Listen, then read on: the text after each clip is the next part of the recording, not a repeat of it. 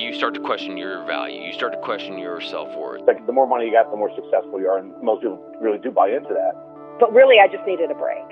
What I love is helping people. I'm Julie Balke, and welcome to The Evolved Career, a podcast where we help you determine what truly does matter most to you and how it can have a profound impact on your life. My guest today is Chris Dorris. Since 1994, Chris has served as an advisor, consultant, and mental toughness trainer and personal transformation coach to lots of cool people. And we'll talk more about that. Chris, when people ask you, tell me about yourself, or what do you say? It depends on my mood. Okay. Yeah, I have a lot of different answers for that. And if I'm playful, I'll say something like, I am Viagra for the mind. Okay. Well, it's, I'm a mental coach is another answer. If I'm really bored, if I don't want to pursue the conversation further, like if I'm watching a game and someone's distracted, say, hey, what do you do? I'll just say I'm a life coach. That's a pretty boring answer these days. I refer to myself probably most often as a success coach, and I define, and this is going to be really relevant to our conversation today, my current definition of success is having your life on your terms. Right, and it doesn't matter what your terms are; they're just yours. And I cannot think of a more effective and appropriate definition for success, because historically success has been defined conventionally really just about money. It's like the more money you got, the more successful you are, and most people really do buy into that. But I've coached so many people who have so much wealth and have no joy. Yes. That cannot ever be successful, right? How could that be successful? So I say I'm a success coach, and what that means, and I use the primary methodology that I use to help people have their lives on their terms is mental toughness training, which is very simply put, Julie, is the psychological equivalent of physical training. So it's working out the mind. Okay, great. Now, you said sometimes when you're bored or you want somebody to leave you alone, you'll just say, I'm a life coach. Now, which reminded me of something I saw, maybe it was on Facebook, maybe it's in one of your daily tips or something, where someone said to you, what qualifies you to be a life and success coach? So let's back up. Tell me about the pivot points or the highlights of your journey from that first career, which I believe was in social work, to a mental toughness trainer. You don't do that overnight. What were those key moments that took you on that journey? Okay, well, it's funny that you prefaced that. That was actually perfectly articulated, because it's funny because the answer to the question, I got that question asked. Yeah. Actually, it was when I was visiting my birth mom. I'm adopted, and I was reunited 11 years ago, and we have a super amazing relationship. So I go visit her, and she visits me. And I was visiting her, and we went out to a jazz club, and it was all really old people. I'm 51 years old, and I was the second youngest person in the room, and I know that because I was sitting next to the youngest person in the room, and we had a good laugh on that. But this beautiful woman had just heard the story of my reunion with my mom, and she said, so what do you do? And that's when I said Viagra for the mind, not realizing I'm surrounded by all geriatric people. They didn't really appreciate that. But anyway, she asked me that question. She said, I said, I'm a life coach. I help people close the gap between how their lives are and how they want them to be. And she said, oh, wow, that's so fascinating. What qualifies you to do that? And she wasn't asking, challenging, who are you? She was like, so what, what's, actually legitimately, where do you live? What qualifies you for that? And I said, it's a beautiful question. Let me start to answer by telling you what doesn't qualify me. And I went on and on saying, about my degrees, my graduate degrees, by having traveled around the world and studied with some of the greatest minds on the planet, like Deepak Chopra's, and having gone to India and done Oneness University, and having gone to South Africa and studied with the Sangoma and all this stuff, and not having written books, not having read jillions and jillions of self-help books, and having, done who knows how many hours of weekend workshops on personal development. Now, all that stuff has been tremendously valuable in sharpening my saw and my trade, but it isn't the appropriate answer to the question, what qualifies me as a life coach? And the answer is simply my love for people, my belief in people, and my passion for serving them. That is what qualifies me. And now that brings us all the way back then to the beginning. All right, and you asked me about some pivot points. And when I think back over the course of my career, There have been jillions of pivot points, but like the big ones, I would say there are a few. And the very first one was to honor that, what I just said. My response to this woman recently, what qualifies you to be a life coach? And by the way, we're going back to 1994, right? And life coaching wasn't a thing. Right. Not that I'm aware of. I don't think that life coaching definitely not. wasn't a career. In fact, just coaching, right? Coaching as it is nowadays, like executive coaching, business coaching, life coaching. None of that stuff exists. The only coaches in the world were sports coaches. So at the time when I was coming out of college, if someone asked me the question, what is one of the most courageous, possibly the most courageous decision you've ever made, and it was to trust against a lot of people's better judgment or not, against their advice and against their fears. It was to trust, and I'm going to say this in like a long, poetic way, but I'll simplify. I trusted that inherent within my passions were the mechanics for their own fulfillment. That was a simple way of saying that is I just trusted what I loved. What I loved was helping people. That's it, period. Simple as that. I had opportunities to take jobs in New York City. I got into law school, and the only reason I had applied to the law school was because I thought I was supposed to, because I have a sister who's a CPA and a sister who's a doctor. So like doctor, CPA, social worker. Candlestick maker. Yeah. Yeah. you know what I mean? So it was the egoic pressure to do that. And I never even went. I never even attended. I thought, this is not my deal. This isn't for me.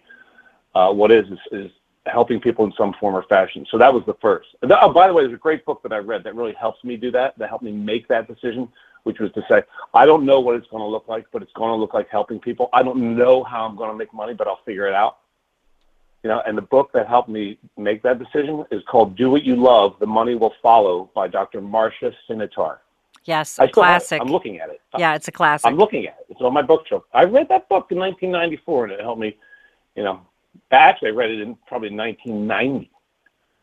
And it helped me because that's when I was a social worker from 1990 to 94 after college, working on the streets of Atlantic City, making no money, but doing work that I knew would lead to something, but I didn't know what. Now, that leads up to the second pivot point, which is as I was a social worker, I'd been a basketball player in college. Now, this is serendipity.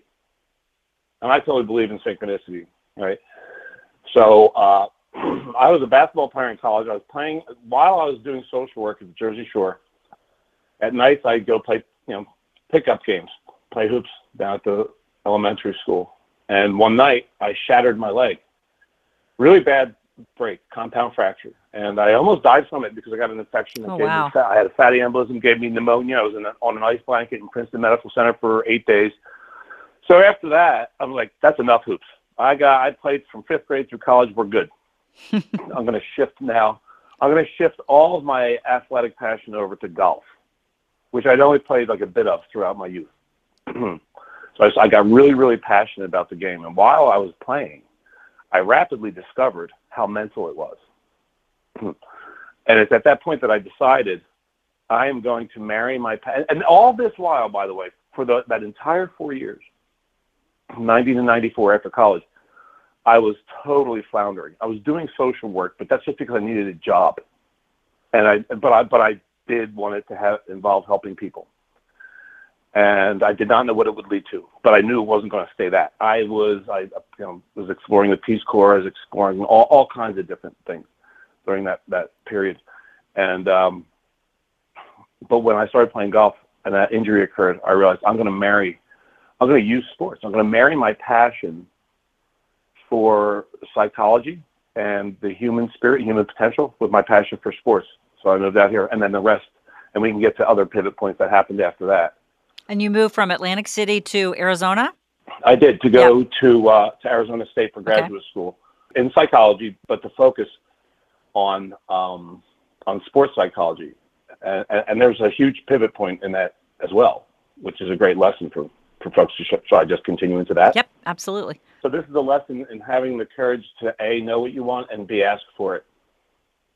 So it was time at the end of my graduate program to go do what's called the practicum or internship.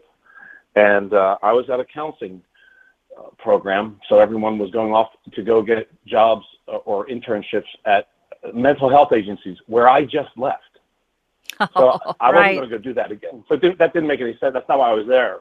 So I was struggling, and I was having a conversation with a fellow student of mine in the parking lot at Gamage after class one day, and I was telling her, I don't know what to do. Like I'm here to create ultimately to start my own practice in sports psychology. I want to work exclusively with athletes, and this internship is just going to feel like it's a waste of time if I'm going backwards and doing what I just left.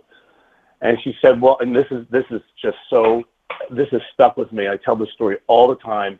The questions that she asked me, 2 questions, and they couldn't have been more perfect. And I am always asking my clients these questions now in my coaching.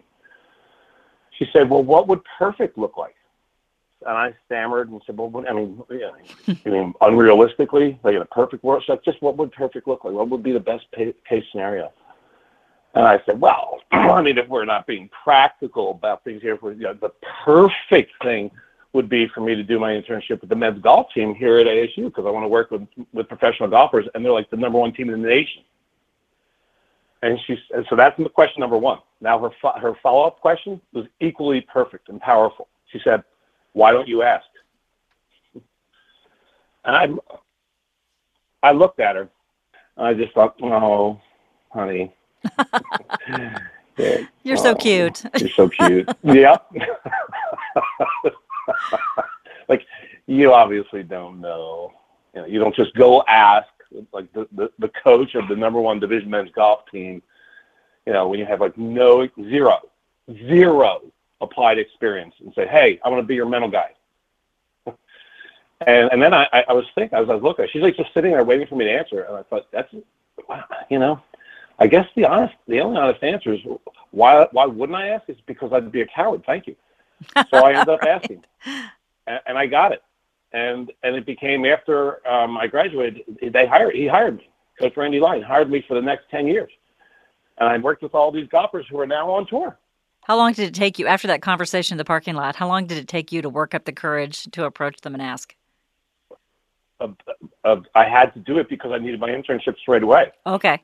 That's a great question, Julie, because it probably would have taken longer if I didn't have the time constraint. Yeah. Because I remember being scared to death. And I wasn't scared to ask my advisor. I just went to him with a question, like, hey, man, he's a great dude. So I said, is this even a possibility? He said, hell yeah, but you need to get the coach to say yes, and you need to go find someone else who's done applied sports psychology, who is licensed, as a PhD, who can be your supervisor. And I found that. I went to the coach and asked him. That I was nervous about. And in retrospect, it was so funny. I didn't need to be, because he loved the idea. He thought, oh, this is great. And that's part of one of the coolest parts of the story, is how easy it was. And then I found a supervisor who was super psyched over in the clinical psych department. Just asked around, just asked a few people. And Julie, it's an amazing story of how sometimes, how easy it can be to get what we want if we'll just, get clarity on it and just ask. Yeah. I want to go back to that moment in the parking lot, because I think it's helpful from a lot of different angles. The first one is, we ask our clients, we say, and it's very similar to that question, is what does your perfect 10 look like?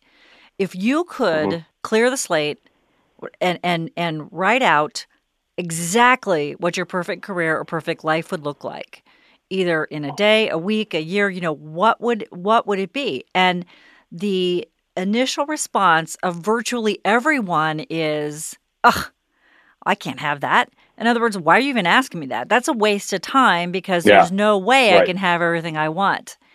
And I'm fascinated by that, because what I say, okay, maybe. But if you know what your 10 is, then you have a greater chance of getting closer than if you don't know what your 10 is. So can we at least say, let's figure out what ideal looks like. And if we know what 10 looks like, we're going to know whether we're considering an 8 or a 6, because we have something to compare it to. If you've got 2 opportunities that come up and one's a 4 and one's a 5, and you get super excited about the 5, it's still a 5. It's the cream of the crap, and you don't want to be living with the cream of the crap. I've never heard that like that. Yeah, you can use it. But you have to give me $1 every time you use it. But it's really, you've got to know what ideal looks like. If you don't, you'll never get close. And it's funny how this person just asked you this really simple question that I think it seems so silly to you at the time, and to most people it does, but it really is the crux of getting what you want. And that's being able to visualize and articulate what it is and then put it out there. And I would imagine, like you said, you use that technique all the time now. I agree, and there's a third element which is as profound as any of the others. So it's A, know what you want, right? Define what's perfect, what you tend. B is declare it or put it out there, and that's huge. Is just tell people, because you never know who you're going to be talking to that's going to be able to help you with it, right? Right. Like Teresa in the parking lot at Gamage Auditorium. Thank God for that. Thank God for that conversation, right? I mean, seriously, I don't even want to think about what my life would be like if that conversation. You would have gotten there some other way. Maybe, but it probably would have taken a hell of a lot longer, like a whole lot longer, right? And but then the third component. So the first component is clarity, right? Know what you want. The second is be willing to put it out there and share it and talk to people about it and declare it and announce it, broadcast it. The third, though, is move. Yeah. Move towards. One of my favorite mantras is that 2 words: move towards. Love that. Move towards, because I asked, it's like, back up a little bit in the chronology here in the story. Is right before I went to graduate school, I was still back in Jersey. I was accepted. I'm on my way, but I was doing some research. I was calling around to the most notable, recognized, published sports psychologists in the world to pick their brains. Right, and that's a good action step. As I look back, I'm like, I'm really proud that I did that. Because I remember it taking a little courage, because they were kind of famous, in the industry. And I just wanted to reach out to them to say, hey, I want to do what you're doing. Can you just give me some guidance? Like in several years, I want to be like the next you. And it's really interesting. They were all so cool, but they also gave me some really limiting advice, which in retrospect is so paradoxical, because really fundamentally these people who I was connecting with, who their careers are to promote belief, and yet they were giving me some advice that had me be scared. And what that advice was, or it wasn't necessarily, it was advice. It was like, well, you're going to have to get your PhD. I do not have that. You're going to need to be either a professor. I am not that. Or start a clinical practice on the side, or start your own clinical practice in psychology, and then start your practice on the side. I kind of did that, and you're going into this field at a time where it is super saturated. In other words, there are so many people competing for so few opportunities. Bullshit. Mm-hmm. But I believed them. Yep. And I said, okay, all right, well, all right, thank you for that. I'm going to do it anyway. I'm here. They said one guy said, you're going to need to probably, start off in like bass fishing or bowling. Now, I'm not slamming bass fishing or bowling, but that's not what I wanted. Like anywhere close. I didn't want to work with bass fishermen or bowlers. I wanted to work, although I love both of those things, that wasn't what I wanted to do. I wanted to work with golfers, period. And they said, well, who doesn't, right? Yeah. Oh, good. Right, right. Good luck with that, babe. Boy, it's. And I believe them. But they were wrong, right? Yeah, they were wrong. On one hand, it's really smart to get the input and advice from people who've been there, done that, people who know you, blah, blah, blah. But it's dangerous because we can give too much credence to their advice, and it stops us in our tracks. And their advice is based on their experience in the world and their mindset. And that can never replace our own. Yeah, right on. So so I got this job then, my internship turned into a career, and now it wasn't like a full salary. I was doing 10, 15 hours a week with the team, which was amazing to me, right? What an opportunity, right? An unbelievable opportunity. Now I still had to do, and that's why I said I kind of took that advice, which is I was using my degree and doing some other jobs as a therapist, so I could pay the bills as I grew my practice. And I was in practice with a friend of mine, Dr. Allison Arnold, she is still it was at the time and continues to be like the number one gymnastics mental coach on earth. And she's a damn genius. And she's always been a mentor and buddy and business partner, at the time to me. And I was enrolled in my PhD program, right? So she told me to defer for a year and let's just give it a whirl. Let's just give this a whirl. So here we are giving it a whirl. And she said, you still have your seat in the doctoral program because you believe you need it. Meanwhile, she's getting her PhD. She's just finishing hers up. And she's telling me, CD, maybe you don't need that doctoral degree. She first started to challenge that advice, ironically, as a person who's getting her own. And that's when I first opened up to maybe they were wrong, because the whole time I was just in the belief. This is how it needs. Hey, the superstars told me this is how it needs to be. Who am I to question the sage, And well, she was a sage too, and she said, maybe you don't need it. And she was right. Go back to when you were said you were sitting with your birth mom and all of her friends, and someone asked you what qualifies you to be a life coach. And I love the way you answered that, because it really goes back to this time in this early part of your career where you're saying, I'll tell you what doesn't qualify me. And you went on to list all the things that are in a traditional resume. And and then most people, when you ask them what qualifies them or what their background is in whatever it is, they give you that laundry list, sort of that resume answer. And the answer to that question, I think part of your giving that answer goes back to those key moments where you got this bad advice to build your resume, which isn't always bad advice, but it was for you. And then, so I see that connection in how you didn't get there in a way that the traditional sages might say to get there, but you got there in your way. So therefore, when you're giving advice, it's really not about laundry lists. It starts from that core where you started from is, I really want to help people. And then you build from there instead of starting from building your laundry list of qualifications. That couldn't have been a more perfect segue to the next pivot point in my career.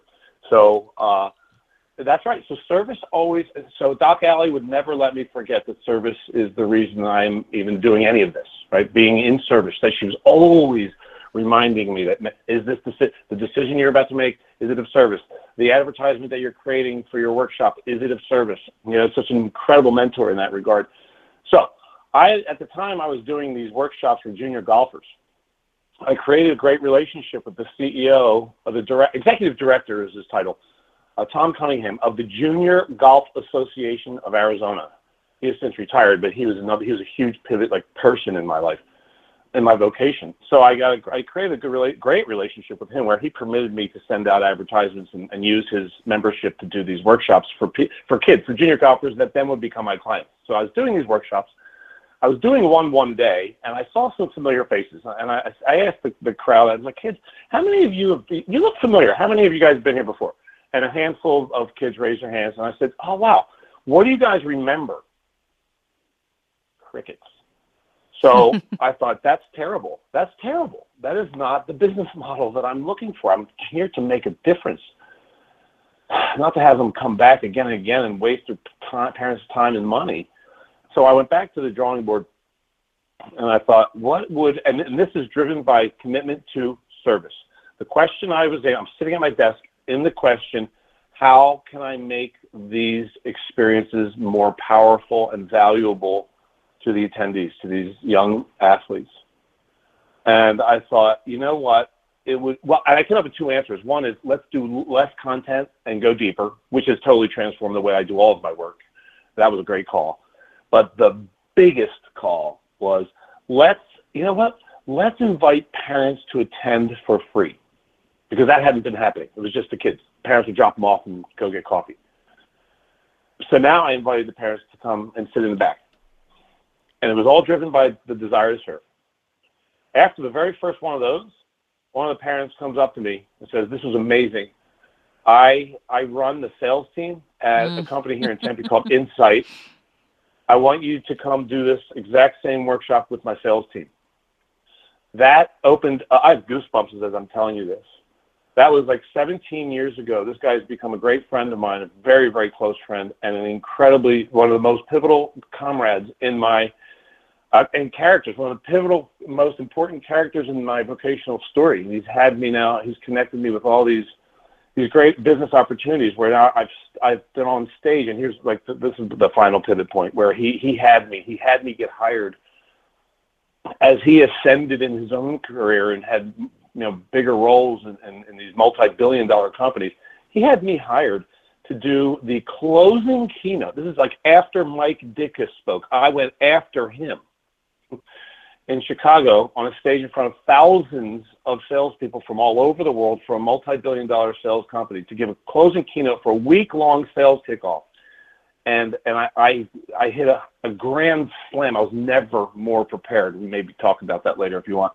I was never more prepared for anything in my life, and hit a grand slam. These people that were in attendance go to all these. They just, the sales world is very incestuous. People are definitely moving quickly between different companies and opportunities, and they hop and they say, "Oh, yeah, we got to get this dude." They called himself a mental coach. We have to have him at our kickoff, and my whole career exploded from that. So when he first said to you, "I want to bring you in to talk to my salespeople," what was your first gut response to that? That I was scared to death of that because I was a social worker. I don't think I'd ever been inside a corporate building. Yeah. I think that's really important. You felt the fear and you did it anyway. And I think that's, it's easy for the listener to hear you say, well, I was coaching all these golfers and, I'd gotten my foot in the door. And sometimes when we hear that from people, we're like, oh, well, then it was all uphill. It was all downhill from there. It was all good. He was on his way. But each step, when this guy said, I want you to come talk to my salespeople, you're probably like, blah, blah, blah. What do I have to teach them? He even coached me. I remember the moment very vividly, because I remember saying to him, I've never done that, which is a total, why say that? I just got done doing a mental toughness training workshop, and here I am being mentally weak. Yeah. He's giving me this great opportunity. I said, I've never really done that. He goes, dude, don't worry about it, man. And he's coaching me. He's like, just do the same, just do exactly what you just did. Yeah. And this reading your bio, I love to read people's kind of bios on LinkedIn and places to see what they say about themselves. And one of your statements that I want to call out, and I think we can apply this not just to, because people listening, they're like, well, if I read your hold on for a second. Okay. If I read your bio, it says, what began as a commitment to help people feel more excited and enthusiastic about their lives has evolved as Chris is now called upon by elite athletes, CEOs, entertainers, ... I think a lot of people reading that would say, why do entertainers and athletes need to feel more enthused and excited about their lives? They've got it all. Yeah. Robin Williams was one of my favorite comedian actors of all time. He's been in some of my favorite movies, and man, did he bring so much joy to the world, right? Robin Williams. Absolutely. And like Anthony Bourdain. Yes. These are people that they just crushed it in their craft. And I loved watching that guy, Anthony Bourdain, and his shows were incredible.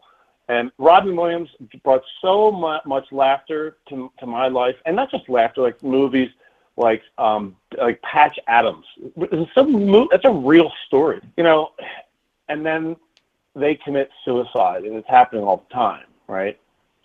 These are just two recent ones of people that I really loved. And so where's that's why. That's a reason why. It's yes. Like, just assuming that, and I've coached so many people that aren't necessarily famous, right, but are very, very wealthy. I've coached so many mega millionaires. I've coached a billionaire, and many of those people have just empty souls. Like, they're not bad people. I'm not saying that at all. They don't have the meaning. And I'll tell you, the coolest, I think the most interesting course that I studied in my master's program was on death. And a part of the course referenced research that was done on centenarians. So people who are on death's doorstep, and they were asked the question, so looking back, what would you do differently? And it's fascinating that there is some real uniformity in the responses. And three of the most popular responses were, one, I would take more risks. Two, I would slow down and appreciate how magnificent life is, without me even having to do anything to it, just appreciate. And the third is I would be so less obsessed with my own success and way more interested in making a difference and my legacy and leaving a footprint. If only we could take that back. And it's just too darn bad you have to get to that age before you're really able to articulate that, because then, you say it's too late, but you've misused your time in terms of, what matters most to you. So, it's like we're going back to what I hadn't even think of, that course, was that, being in conversation with some of these folks who are very wealthy, but looking for the meaning. And there's a classic book by Viktor Frankl called Man's Search for Meaning. Now, Viktor Frankl was a survivor of concentration camps in Nazi Germany, and he wrote about the experience, finding meaning. If we can find meaning in anything, in everything, if we can find meaning in the experience, we can get through anything. But that's not even the biggest point. It's the power of meaning. And the centenarians is like, we're all going to be confronted. Well, there's another book by Leo Tolstoy called The Death of Ivan Ilyich, and it's about a person, this guy who commits his life to being, quote, conventionally successful, power and money, and then he gets sick, and he's on his deathbed. He's confronted with the question, was my whole life wrong? So really what I want to encourage your listeners to do is to slow down enough, right, and ask themselves the question that you posed a while ago in this conversation, which is, what's the 10? What's your 10? And let's just operate for a little, slow down enough, schedule an hour, a sacred, don't just kind of reflect while you're in traffic. No, schedule a time to go somewhere, some place that you love, and know that you're treating yourself with unbelievable compassion right now. And then you turn everything off, right? And you disconnect and give yourself an hour of pure love and investment and reflection on the question, what would perfect look like? If I could, regardless of whether I think it's possible or available to me right now, put that crap aside and just answer the question, what would amazing be? And then once you've spent that hour and you have some fun, amazing, moving, powerful ideas on paper, regardless of how different or similar those ideas are to your current exact reality, who cares? Move towards, go do something. Operate from the assumption, just for fun, because you got nothing to lose, that, hey, maybe this is available to me in some form. And my firm belief, Julie, is that it is. It is. Absolutely. You said it in the introduction. And I loved it. What you said in your introduction to the show, which is the world deserves the best you. That's a badass phrase, and I couldn't agree with you more. The world doesn't thrive from us settling. So you've worked with people across industry and profession, and East Coast to West Coast, all over the place. What are some of the common threads you see, regardless, industry, profession, gender, age, stage in life? What are some of the most common threads you see among humans, between humans? I would say that the number one mistake that I have witnessed throughout my entire career in helping professions, the number one mistake that I have observed people make in the pursuit of life on their terms or their desires, right, is waiting. Unnecessarily waiting for all kinds of things, like for a bigger bank account balance to feel successful, right? For recognition to feel competent or expertise, right? For a raise or a job offer in the first place to feel qualified or capable. Waiting for all different kinds of things in the outer world in order to feel these amazing states in the inner world, right? Like accomplishment, confidence, right? Reward, enthusiasm, gratitude, expertise, all these high grade states. So I have another mantra that I love, which is called create the state, don't wait. And that's why, I rely on mental training to help people really alter their emotional states at will in a moment's time to create the state that'll serve you in that moment. So what I have witnessed is people waiting and we've all been conditioned to, on varying levels, but none of us are exempt from this. We've all been conditioned to play victim. What that means is victim of circumstance, right? To let the outer world govern the inner world. Can I tell you a little story about that? Sure. So a little girl comes home from school, and she's all smiles. And her mom sees her and says, "Oh, honey, look at you. You're so happy. Wow, what happened? Did you make a new friend at school today?" And the little girl says, "No, Mommy, there weren't any new students today." And the mom says, "Well, wow, why are you so happy? You got a sticker on your spelling quiz." And the little girl says, "We didn't have a spelling quiz today, Mom." And the mom comes back again and says, "Well, I don't understand. What happened? You got cupcakes at recess, didn't you?" And the little girl just says, "We didn't have any cupcakes today, Mom." Now, time out from the story. This is a loving exchange between this precious little girl and her number one role model in the universe, her mommy. It's a beautiful, loving exchange. However, embedded within it is an unconscious, disastrous message to the little girl. Do you know what it is? That it's just, what you accomplish that matters, that what you accomplish is what gives you a good day or a bad day. Well, it's that there's no such thing as causeless joy. That you can't just something had to happen, honey. What was the thing in the outer world, the thing outside of you, the thing that's not in your control, right? What's the thing, the excuse that's giving you the right to choose joy right now, sweetheart? Yeah, that's right? great. Yep, and you're right. No one knows. Of course, nobody knows that that's what's going on, but it's going on. Yeah, it is. I mean, it's that's how sneaky this conditioning is. The victim conditioning that none of us are exempt from is so sneaky that it can occur, it can be transmitted like a virus in a computer through a loving communication, right? So that's a common thread. And so it's important for us all to enthusiastically own the fact that we are assigning credit and blame to the outer world for our joy and our pain. And mental toughness is stopping doing that. Yes, right? I love It's that. taking it back. Yeah. Right? It's taking back the ownership and saying, nothing makes me happy. People can do, my loved ones can do things to make it easier for me to choose joy, and certainly nobody can piss me off. Nobody can make me feel inferior, right? Nobody can make me jealous. Nobody can make me feel incompetent. Nobody can make me feel competent. I do that with my own thinking. Now, that really has not been a class, and that's really a huge part of why I choose to do what I do, right? Is because we weren't taught how to be the creator. We were actually taught how to do the opposite. We were taught how to be victims. I don't want to sound good, I love that. Conspiracist here. This is the human experience. Yeah. And we get to grow. We get to turn that around. We get to do that. And the more we're willing to do that work, the much easier it becomes to create a vocation of our dreams.